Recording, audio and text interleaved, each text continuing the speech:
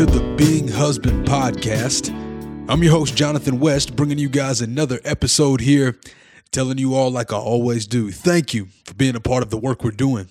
If you've been with us for any length of time, then you know what we're all about here. We're here to help you men live on mission in marriage. And I know it's been a long time since I've talked to you guys. I know it's been a couple of weeks. You're probably like, Jonathan, he's not doing his thing. He's not on top of his game. And you'd be correct. You could say that. Work. My actual job has been pretty crazy. It's been a lot of moving parts, a lot of emergencies, a lot of fires to put out. And ultimately, it's no excuse. I still should be on top of my game. But the reality of it is reality happens. And that's really where I've been at the past few days, past few weeks, rather. But with that said, I've got a great episode for you guys today on this Theology on Thursday. So if you guys are new to this is our Theology on Thursday episode. It's an episode that we do obviously on Thursday, but we talk about a theological concept or idea and juxtapose it with cultural stuff, cultural things that are going on, cultural ideas, and really see if those things square up with a biblical worldview. So with that, this is an interview that I had with C.R. Wiley or Chris Wiley. He's a pastor out in rural Connecticut. C.R. has written for Touchstone Magazine, Modern Reformation, Sacred Architecture, The Imaginative Conservative, Front Porch Republic, National Review Online, and First Things, among other publications. But the main publication that got my attention were two books that he put out. One called Men of the House, and his most recent book, The Household and the War for the Cosmos, published by Canon Press. Really, really good stuff. Fantastic stuff. But with that being said, guys, I'm going to go ahead and jump into this interview. And with that said, here's Chris Wiley. Thanks for coming on. Well, I'm glad to be with you, Jonathan. Thanks for having me. Anytime. I had to bring you on because you are the, shall I say, the Christian Jordan Peterson of our time. So I needed to bring you on so you could kind of bring some of this heat. So I'll let you kind of introduce yourself a little bit for those of us that don't know you too well or any of your work. How does a young CR in 6th grade make it to Christian Jordan Peterson? How does he get to that point? Walk us through that. I mean, I know we got limited time, but maybe give us a brief synopsis of how you got to this point. Wow, that's a big question, but I'll try my best. I'm flattered that you think I'm a Jordan Peterson. I don't think of myself that way, but anyway, I'm glad that some guys out there like my stuff and have been getting some help from the stuff. Well, I've got kind of a weird background. You take me back to the 6th grade. In the 6th grade, my father was teaching at University of Washington in St. Louis. So I was, I grew up during those years not far from Forest Park and, in the vicinity there of University of Washington and St. Louis. My father was a Scientologist. I don't know if you're familiar with that group. But anyway, my mother was something of an art lover, and she introduced me to the arts when I was a kid. But to make a long story short, our family fell apart. My father deserted us. I ended up in the projects. I ended up in a foster home at a certain point. And it was through this whole, sort of steady sort of decline that I found myself in a foster home. But at that time, a preacher's kid became my best friend.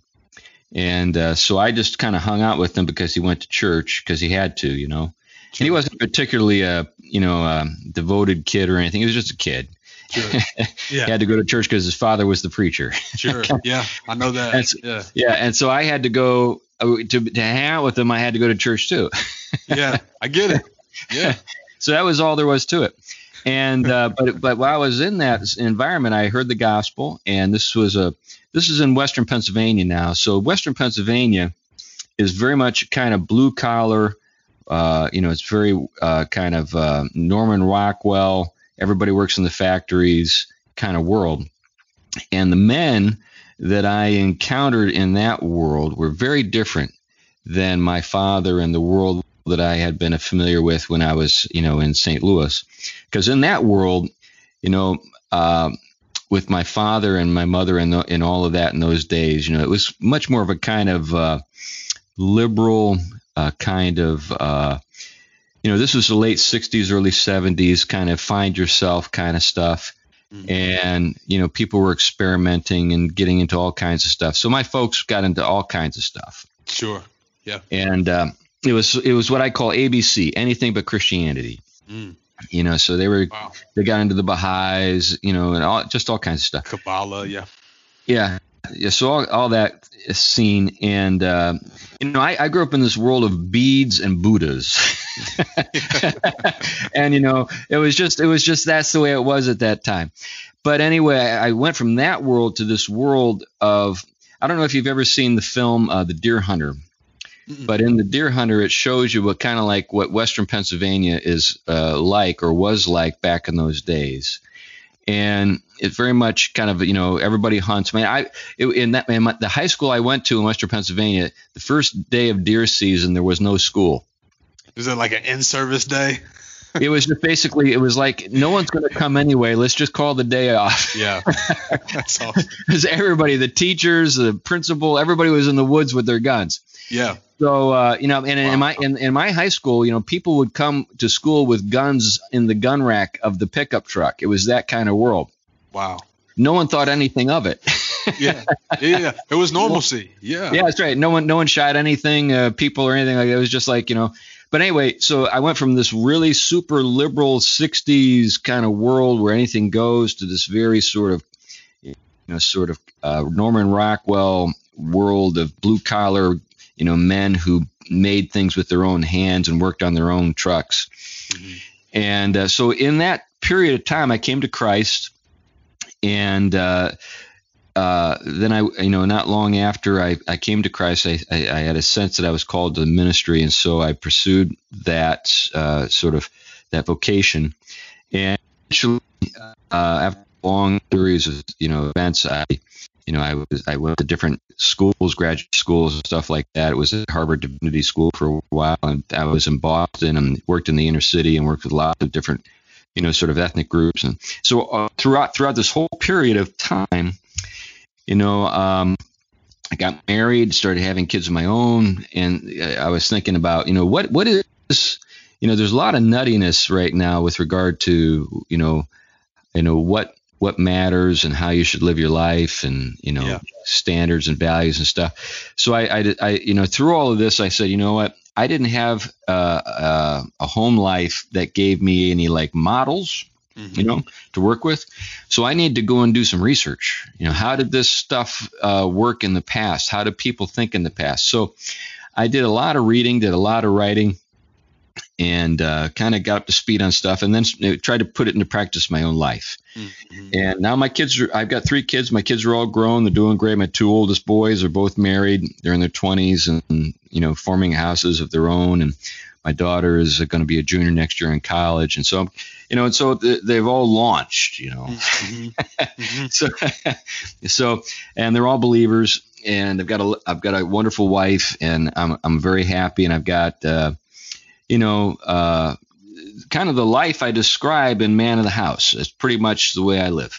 Yeah. So tell me, and that's it. So Man of the House, for those of you guys that are new to CR's work, Man of the House is the first, and I haven't finished reading it, but I'm into it. It's on its way, but I've been reading excerpts, and I listened to introduction. I think it was floating around somewhere. I don't know if it was YouTube. No, it was an introduction to your other book. Hold on, tell me the title because I'm gonna butcher it. No problem. It's Household and the War for the Cosmos. That one. I listened to the introduction on that one, and the first piece of that is on Pietas.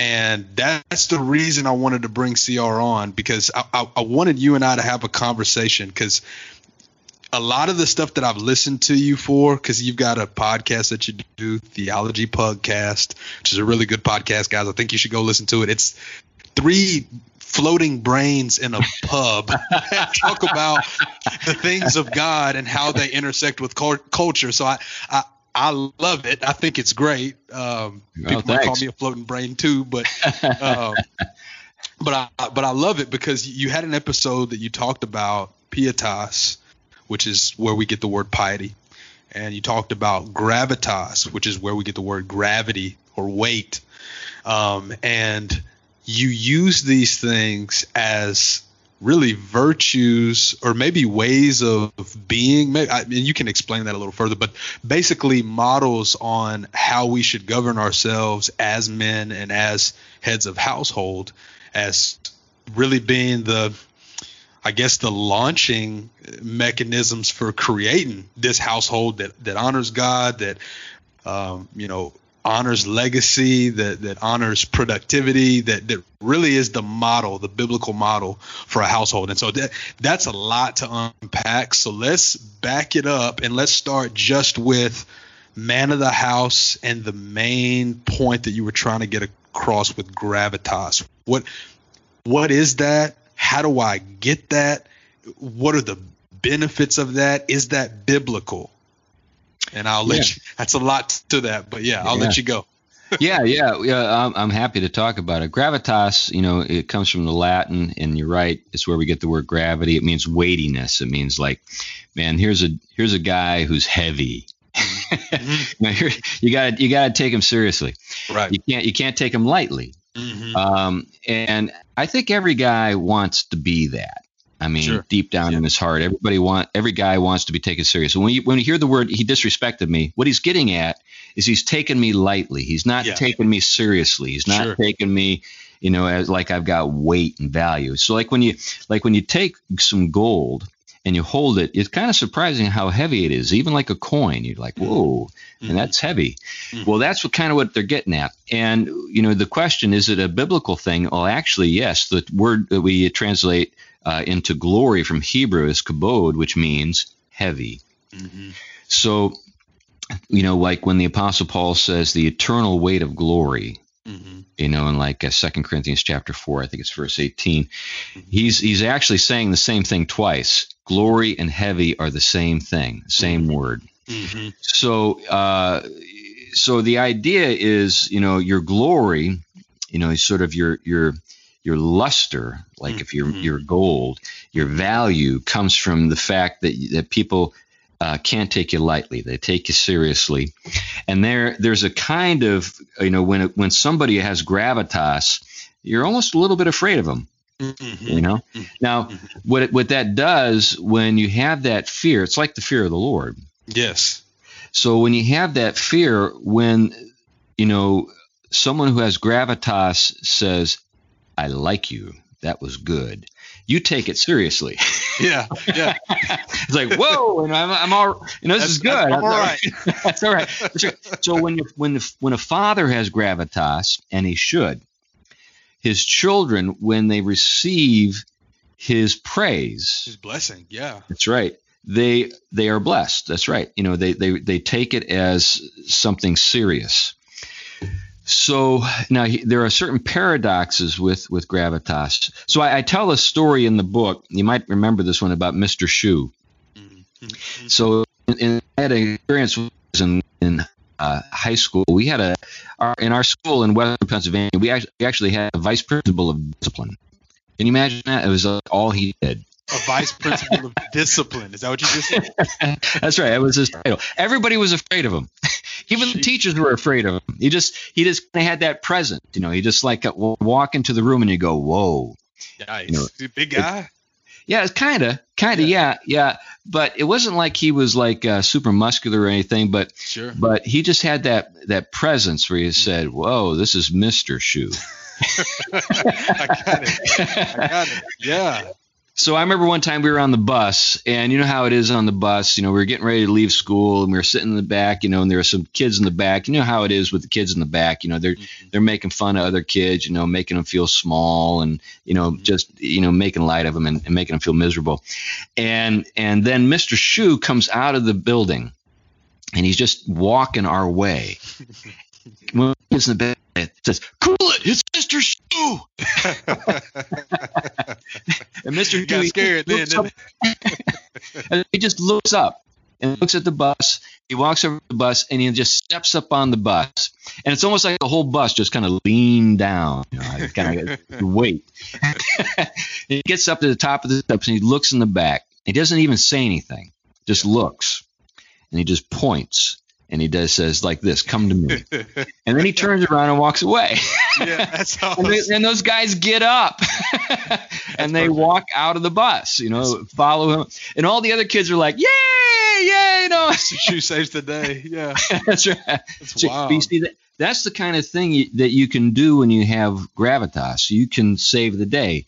So gravitas is something that can be used for good or bad. Like a tyrant can have some weight, right? And can be feared. But one of the paradoxes or the ironies of gravitas is if you abuse it, you lose it. Right. So over time, you lose it. But and that's why generally, like, tyrants get more and more desperate, more and more brutal, is because they know they're losing it and they have to keep people afraid. Right. But if you use it for the good, people don't resent it. They actually appreciate it and respect you for it. So it means you have to use it in a way that benefits people. Sure. So that you come to the help or the aid of those in need, that kind of stuff. Yeah. And that's a really important distinction, I think, because that's really what we get into in culture a lot. We talk a lot about toxic masculinity. We talk a lot about the patriarchy and a lot of those tropes where we've got men that they do act out. They do exhibit their behavior or their masculinity in an abusive way. And, and granted, toxic masculinity and patriarchy, those are loaded words. No one really has defined them completely, but I think what a lot of people that use those tropes get right is that there is an abuse of power that people can exhibit. But to your point, you don't throw the baby out with the bathwater. You try to cultivate this and use it really in a benevolent sense. And I think that's what Jordan Peterson gets right as well when he talks to people. There are two different kinds of kings. There's the tyrant and then there's the wise king. And I think that really what you're getting at with the appropriate use of gravitas is in a wise king type of sense. And I just want to know, how do I cultivate that, boss? How do I get to a place where I am not – because here's one of the things. And I talked to my dad. My dad's a pastor, so I know about being a PK, right? Being there, Thursday night choir rehearsal, Friday night's prayer meeting, Saturday night is a picnic, and Sunday morning worship. We got two services, so I'm all aware of that life. But the question that I really had is, I grew up in that light, and I was the kind of guy that, and maybe this is part of the culture, maybe it's my personality, but I'm always the guy telling jokes. I'm the funny guy. I'm Mr. Hands. He's always got something funny to say. And so what I've been really focused on, not necessarily creating a fake persona, but really actually starting to take life serious. And I think COVID-19 is a pretty good environment to cultivate that kind of attitude. But how else do we cultivate an attitude of gravitas, an attitude that people do take serious? Is it just through trials? Is it just through kind of pretending? I mean, how does that come to be? How does that come to fruition in a man's character? Right. Those are great questions, and I've reflected on those things a lot. To your point about being sort of the guy who sort of lightens the mood, being the funny guy. That's a good thing too. It's not like that's a bad thing. Sure. We don't want to be heavy all the time. Sure. It's nice to have some levity. Levity. For sure. Levity means light. Means is lighten up. Right. So, when we say, hey man, lighten up. Well, there's a time to be heavy and there's time to be light. Right. So when it comes to heavy, the things that help you to be taken seriously, I think have to do. Now there are certain things that men, generally speaking, have an advantage when it comes to gravitas, because it really does help when you have when you're bigger than everybody else. Yeah. that helps. And like when your voice is deeper than other people's voices. Sure. We live in a world where everybody is so concerned about making everything seem equal that we kind of like play a make-believe game. Mm-hmm. Like my dog knows the difference between my wife's voice and my voice. Yes. Yes. So when my wife tries to get the dog to do something, she has a hard time sometimes being taken seriously. It is funny because it's true. My dog Chanel, it's funny. Her name's Chanel. She's a Yorkie, but it's the same situation. Leah will yell, "Chanel, get over here!" Nothing. I yell, and she's like scooting around trying to. Now the reason for that, there are some good reasons for that. For one thing, you're probably bigger than your wife. But the other thing is that the male voice, the sound waves that we can create because we have a lower register, actually affects people who hear us in a more sort of powerful way. Yeah. So like when you think about like the bass on like a really good set of speakers, I mean it can like shake the room. Yeah. Right. Right. So like when a man speaks, he's got a larger chest, he's got larger throat, he's got, vocal cords that get the lower register. It has a way of being taken more seriously by everybody because people say, man, this guy can hurt me. Yeah. Well, it's also soothing, interestingly enough. Like it's both attention grabbing and soothing. That's the best word I have for it. Well, particularly for small children, when they hear their father's voice, it can create a sense of security that a mother's voice can't create. Now, I know that's a politically incorrect thing, but truth is often politically incorrect. Sure. Yeah. I get it. Yeah. So now that's one thing, so we have an advantage. Now, as I noted earlier, because we have an advantage, some guys who aren't morally sort of sound, will use that advantage to their own advantage. Mm-hmm. And those are the guys who are the tyrants. Those are the guys who are the toxic guys. Mm-hmm. But if we can use this advantage in the service of other people, then we'll be loved and appreciated. And we won't use this to our advantage. We'll use it to the advantage of others. Mm-hmm. So, another thing, there's another word. This is from the Sanskrit. I believe it's Sanskrit. The word guru. Mm-hmm. When we hear the word guru, we think of some guy, out on a mountain, in the lotus position, going om. But the word guru literally means heavy. Mm-hmm. Mm-hmm. He's a heavy. Yeah, he's heavy. Mm-hmm. So you got three languages. You got you got Latin, you got Hebrew, and you got Sanskrit, and they've all got words for heavy. Mm-hmm. Yeah, right.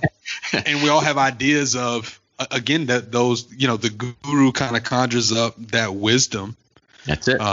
You know what I mean? And then you think about gravitas and gravity, the weight. So it's literally, I mean, it's really what we've been trying to parse out. It's this wise king. And I think it's interesting too that going back to the, biblically speaking, I think it's interesting too that the beginning part of Proverbs is a father to a son. Yep. You know what I'm saying? Like it's a very it's a paternalistic advice session that we get to be hearers on, Right.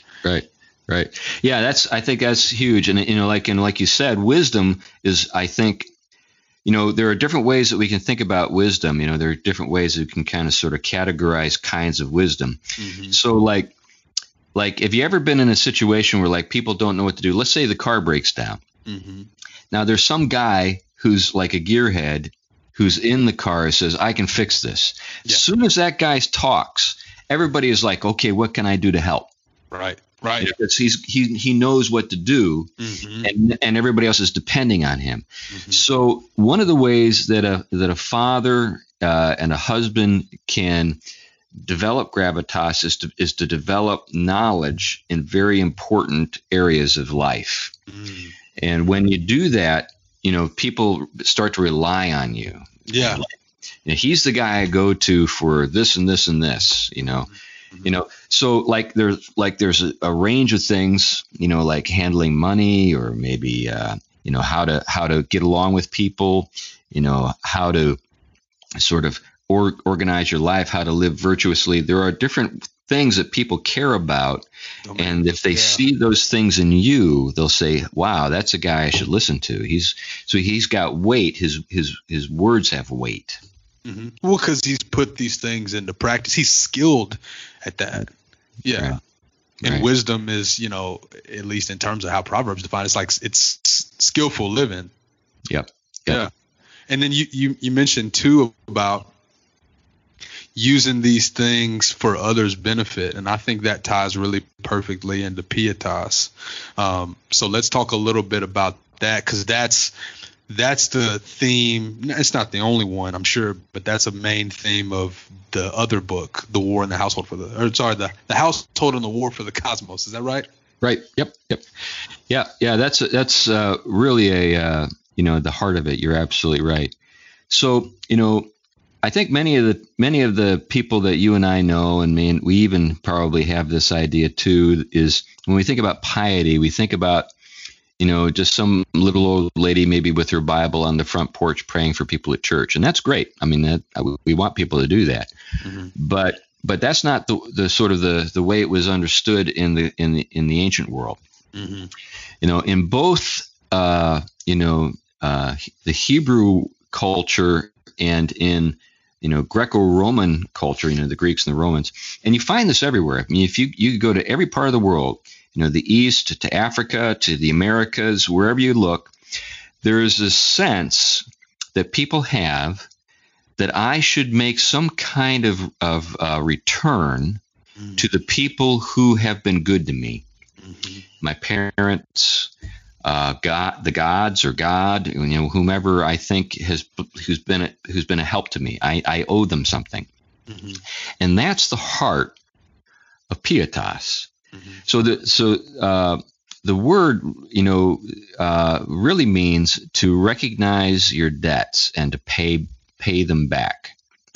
So like the classic text in the Western tradition that really expresses this is Virgil's The Aeneid. Now, the Aeneid's a fascinating story. It's the story of the founding of the Roman people. This is like their legend. This is like their George Washington story. Yeah.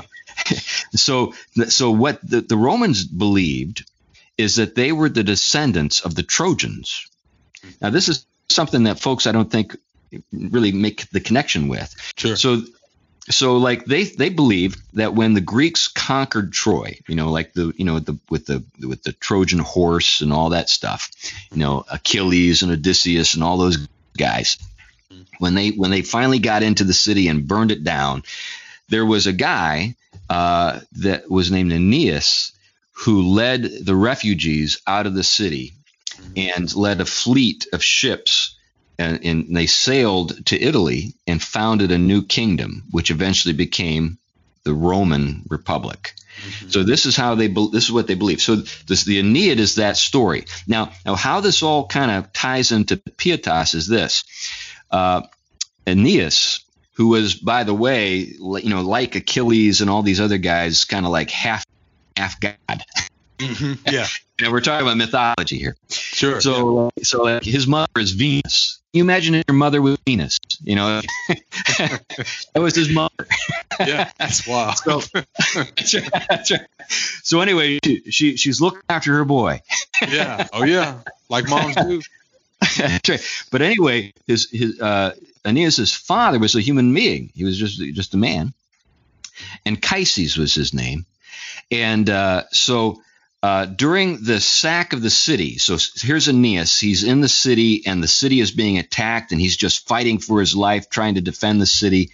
The city is burning all around him, and he realizes that, this is it. We're going down. Everybody's going to die. Mm-hmm. And at that moment, his mother appears to him, and she says, "Go get your father. Go get your wife and your son, and flee." So he runs home, and he gets into the house, and there's his father Anchises. Now his father is crippled, can't walk.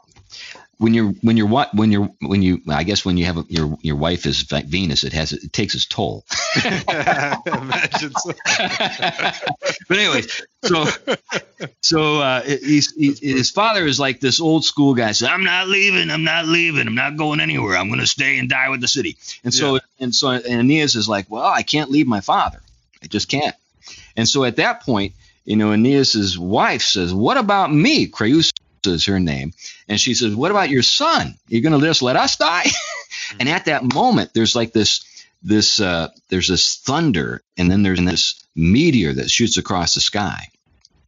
And in that moment, on the head of his son Ilius, there's this blue crown of fire that appears. And in that moment, they know that the son is destined to become the king and the father of a new people.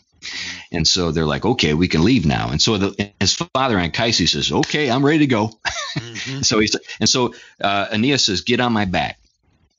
So he takes his father on his back, and then he takes his son Ilius by the hand.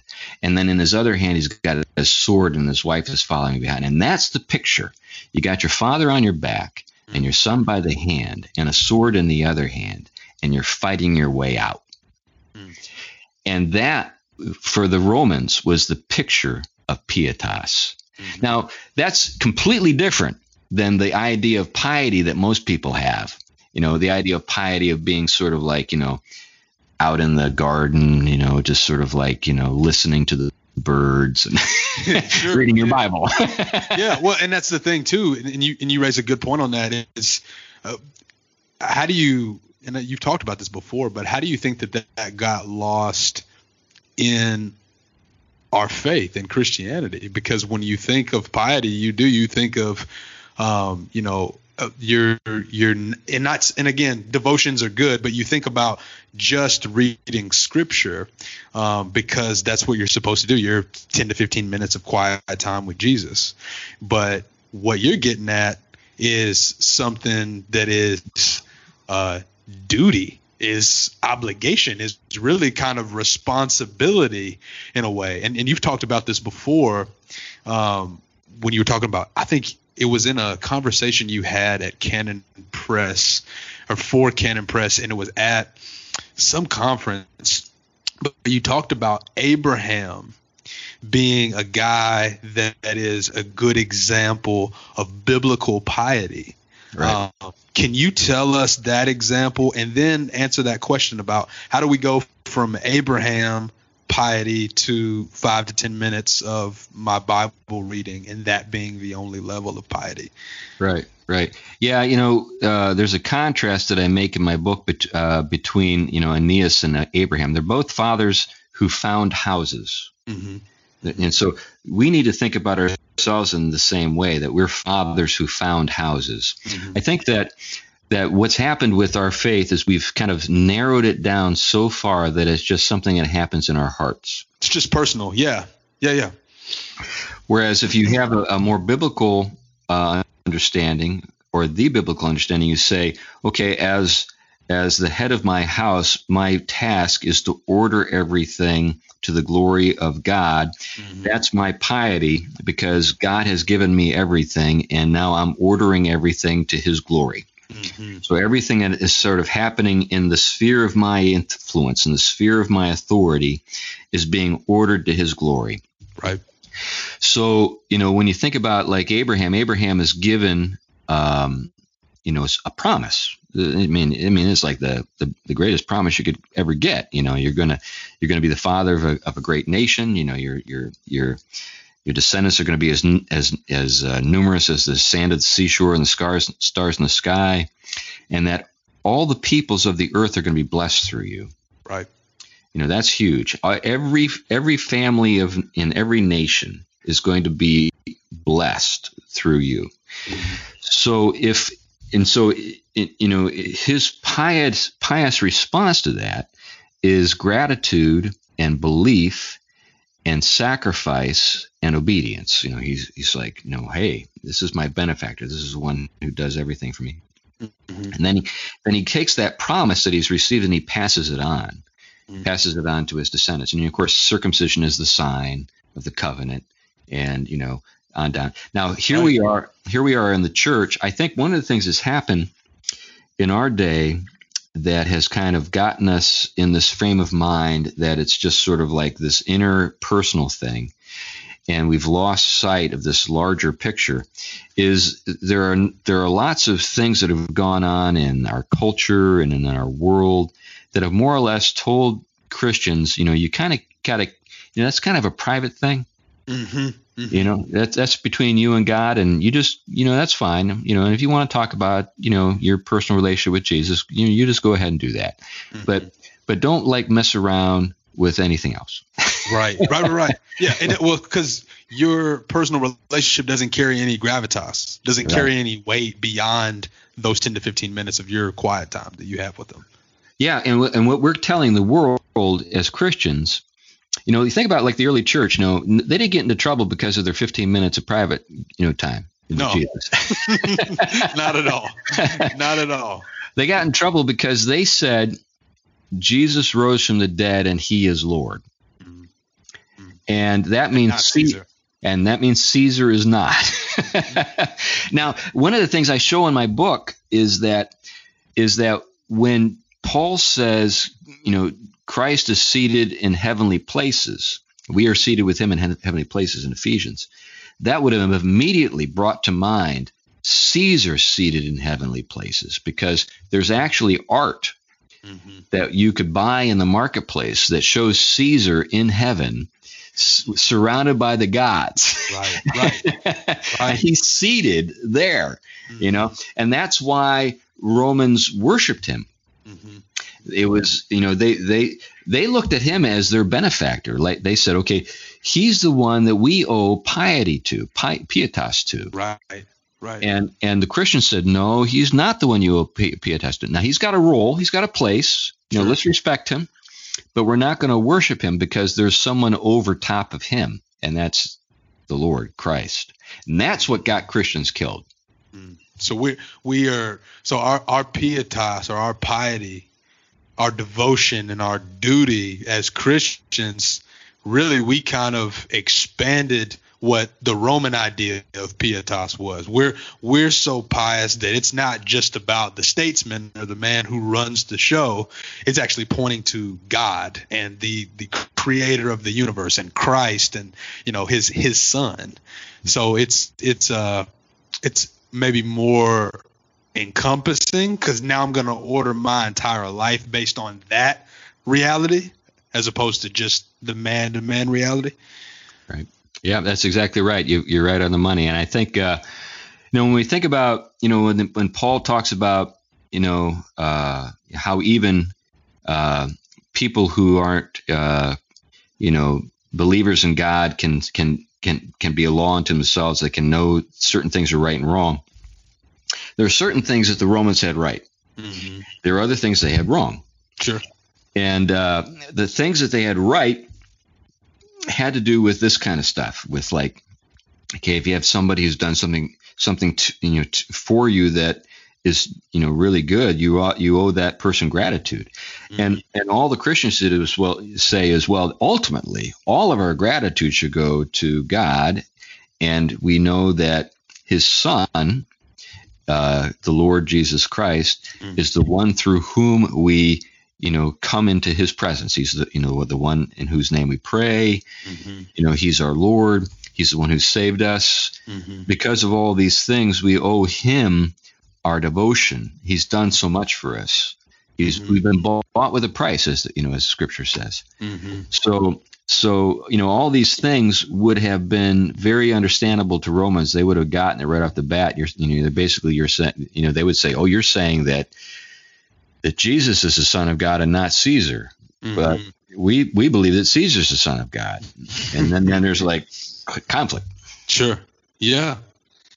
So then let's talk to guys like me and really, I target on purpose in this podcast. I target millennial men because that's where I land.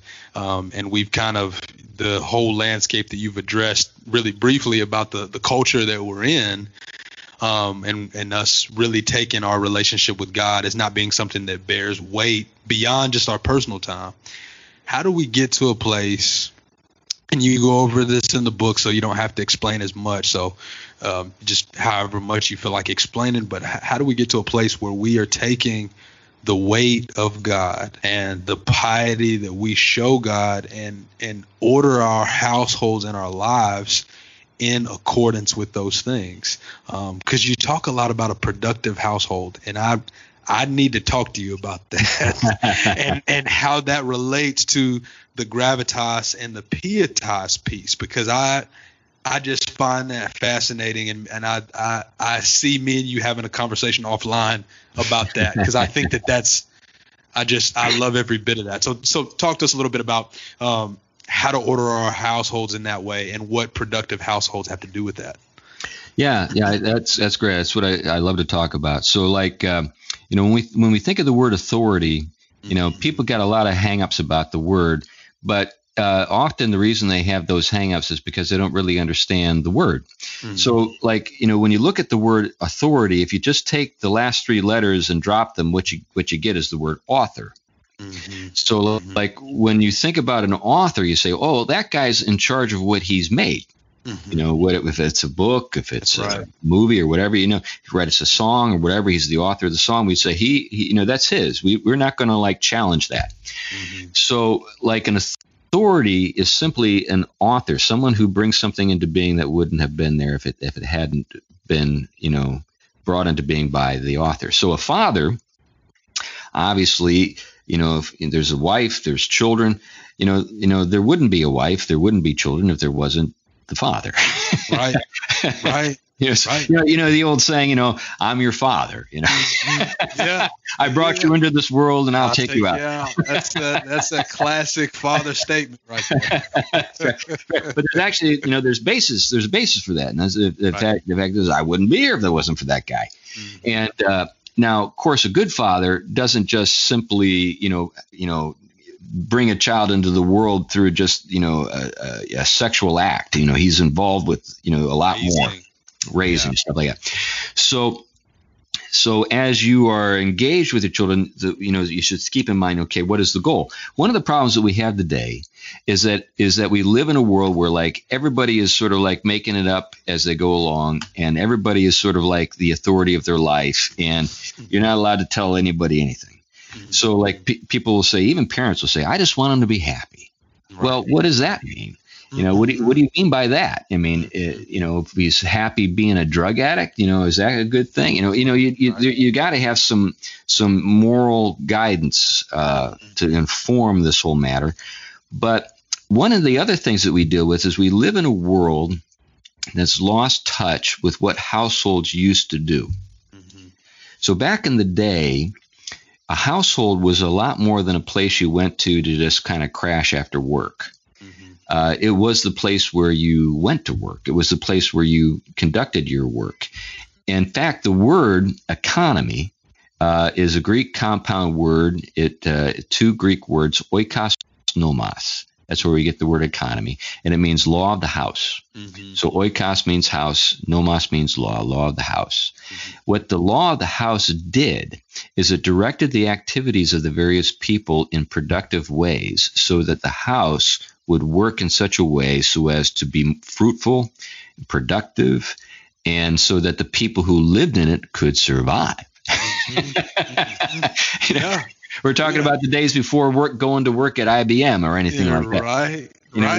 every house was like a productive enterprise. So you were either a farmer, or if you had a trade, like maybe your father was a shoemaker or a blacksmith or whatever. So this was like the way it was for everybody up until about 150 years ago. Then about 150 years ago, we had this thing called the Industrial Revolution, and there was some bunch of guys who said, hey, I'm going to just take a lot off your mind. I just want you to come and work for me between this time, and then while you're here, you're productive, and then you've got your free time after that. Now, what that did is that turned our houses into like recreation centers. Mm-hmm. And so that now today, when people think of their houses, they think, well, I got like my man cave, and I got my home theater, and I got, internet in every room, and every That's where I go to chill. That's it. That's right. Yeah. What we need, if we want to have a productive household, we need to think about our households differently.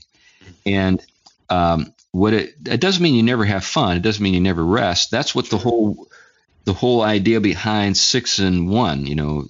6 days for work and 1 day for Sabbath. Yeah. The whole idea was not so much you divide up your week in terms of where you go, but do you divide up your week in terms of what you do? Mm-hmm. And so now I think a lot of folks are kind of rediscovering this because of this quarantine. Yeah. Oh, big time. Yeah. I'll tell you this, and then I'm gonna let you finish. My wife, she wasn't able to work during quarantine. I still have been able to work from home, so that's been good. And I tell you what, she's been decorating this house. We've been having house projects, baking cookies for our neighbors, and it's gotten all kinds of ideas. And that's really how I stumbled on you. Was again, that idea of a productive household is something that I've always thought about, because I went to school and actually studied entrepreneurship while I was there. Great. And so, my mind has already been kind of conditioned in that way of, okay, how can I make this thing that's a huge investment, which is a house, right? Yeah, how can I make it pay for itself? Right.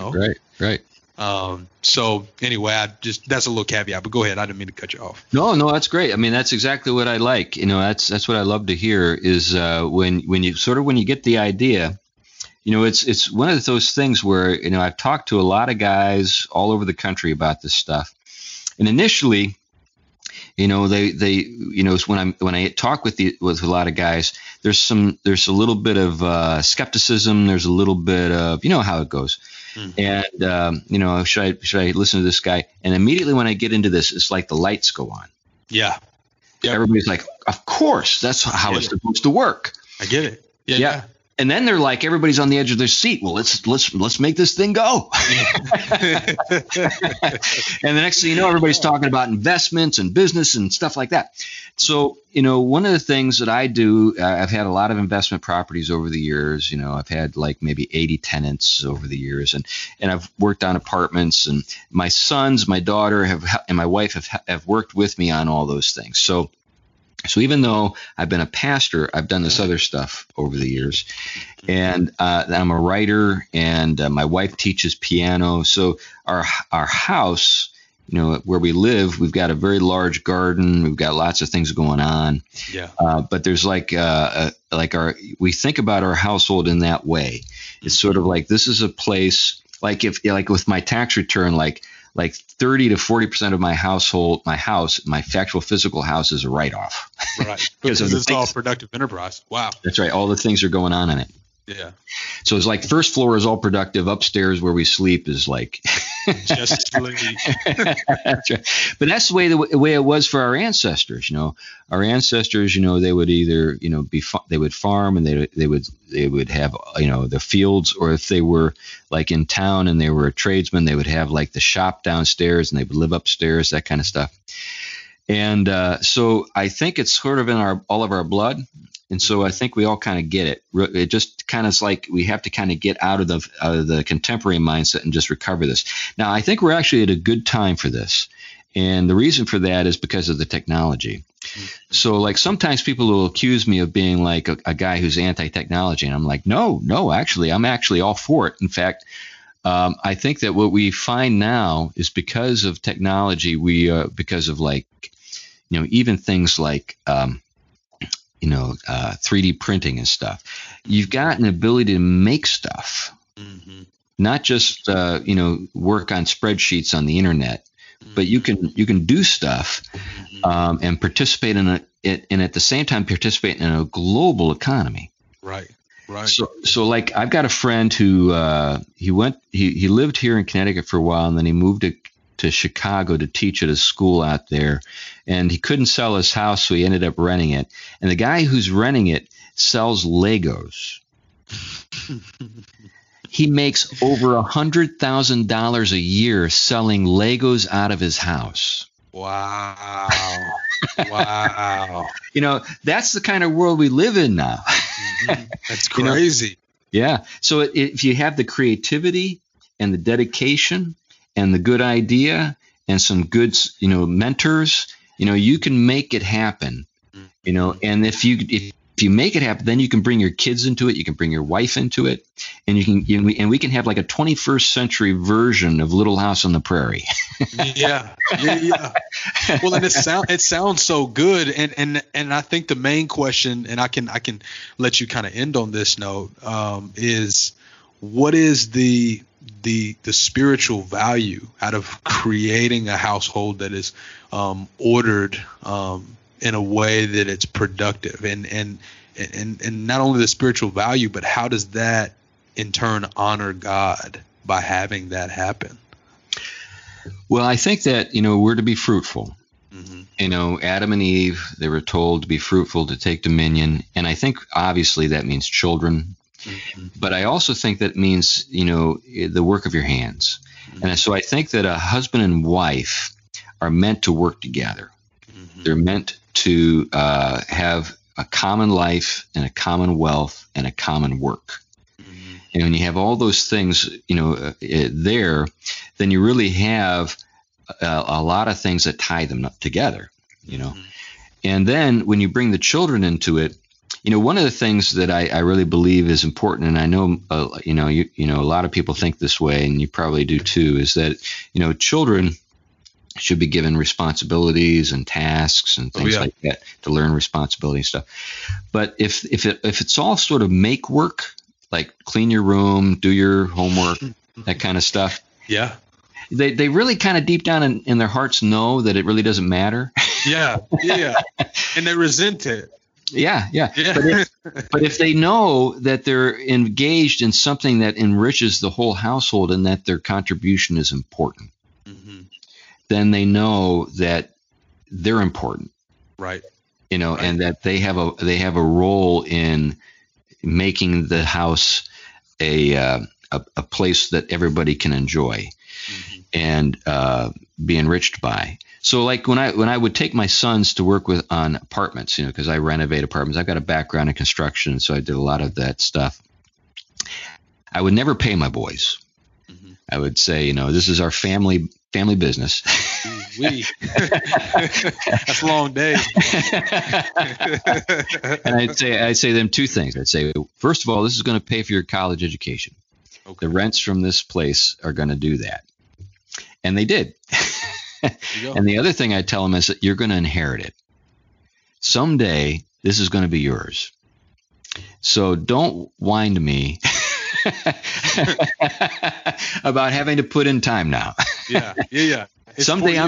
That's right. Someday I'm dead, mm-hmm. and this will be yours. Mm-hmm. And so when kids have that mindset that, wow, I'm engaged in not just helping my dad do his thing, but his thing is my thing, then it has a different sort of dynamic. It has a different kind of, feel. Yeah, different weight to it. Right. Right. Well, CR, I appreciate you coming on and having this conversation with us. I think that this has been one that's given me lots to think of. I've been looking forward to it for a minute. So I want you to close and tell us your 2 books. Tell us how we can connect with you, and what else you've got going on other than these 2 books. Are you working on a 3rd and 4th? I mean, just let us know anything we need to know to stay in the loop on what CR is up to. Sure. Yeah. The 2 books that we've been talking about is the first book is Man of the House, and you can get that on Amazon. Of course, you can get everything on Amazon. But if you just search for Man of the House, C.R. Wiley, you'll find it. And then The Household and the War for the Cosmos, that's also available on Amazon. You can get it at Canon Books. And I'm actually working on a couple of things right now. I've got a young adult fiction series that I've been working on. The first book is out. I've got the second book that hopefully will be out by Christmas. But I've got a third book in my household series. I don't know if you're a Tolkien guy or anything. Yeah. But cool. I'm working on a book on Tom Bombadil. Now, he didn't get into the films, but he's really an important character in the books. Mm-hmm. And so I'm working on that, and it's actually going to get into this whole matter of dominion. What does dominion mean? Mm-hmm. Because that's another one of those words like authority and patriarchy that people are like, they hear it and they assume all the worst. Right. Right. But so this book will be about dominion and how we exercise dominion, and how Tom Bombadil is like a picture of the way like Adam could have exercised dominion if he had done it right. I'm looking forward to that. That's actually going to be really good. Wow. When does that come out? You got a timeline? I'm hoping that it'll come out here in the fall. I'm on the 5th chapter right now, and it's got 7 chapters. So I'm on the first draft. So after I get the first draft done, I'll go over it a couple more times. And I think it could be out by like September. Wow. So yeah, that's kind of what I'm up to. What are you on social media? Well, yeah, you can find me on Facebook, like everybody. I'm not on Twitter. Twitter's like something where you put that sign in your back that says "kick me." Yeah, pretty much. Yep. I'm like, why do I want this? I was on it for a brief period of time, and I kept getting attacked by all kinds of crazy people. Oh, yeah. So I was like, I don't need this. And but you can find me on Facebook, but that's pretty much it for social media. I'm not, you can find me on Instagram, but I don't do much there. I just kind of like post kind of pictures of stuff. Yeah. I do a lot of. I'm an illustrator, and I'm working on some children's books right now. So I've got like 3 or 4 irons in the fire. Yeah, busy guy. Yeah, and then I've got, of course, I'm a pastor, and my church is very understanding and gives me lots of space to do this stuff. But I've got a website called crwiley.com. So if people want to, and I'll probably take this podcast interview, and when it's posted, I'll link it there so people can find it and listen to it. That's awesome. I appreciate doing that. Also, make sure to check out his podcast, Theology Pugcast. It's fantastic if you're a guy that is looking to get deeper into some theological issues and how they converge with culture. It's blowing my mind. I'm having to go back and listen to each one like 2 or 3 times. So it's been good. Well, I'm glad to hear that. Yeah, the 2 other guys that are with me on that, one is a guy named Glenn Sunshine. He's an historian. He teaches at Central Connecticut State University. He's with the Colson Center, Chuck Colson back in the day. And then the other guy is Tom Price. He teaches systematic theology and ethics for Gordon Conwell Theological Seminary. So it's the 3 of us together. Yeah. The floating brains. Man, I appreciate you coming on, CR. Thanks for doing this. Well, thank you, Jonathan. I really enjoyed it. Anytime. And there you have it, gentlemen. I hope that you took notes. I hope that you took time to listen. I hope that you guys really got something out of the conversation that I just had with CR. He's going to be a mentor of mine. He doesn't know it yet, but he's going to be a mentor of mine. I really value his work. I really value his perspective. And I think that he's just a great guy to learn from. So pick up those books if you found this conversation interesting. The name of the books are The Household and the War for the Cosmos by Canon Press, and then Man of the House is his other book. Really good stuff in there, and I intend to complete that book and let you guys know how it's going. Well, anyway, guys, thanks again for tuning in to the podcast. We want to thank Octave Studio once again for our audio and production. And it's with that I say take care and build on.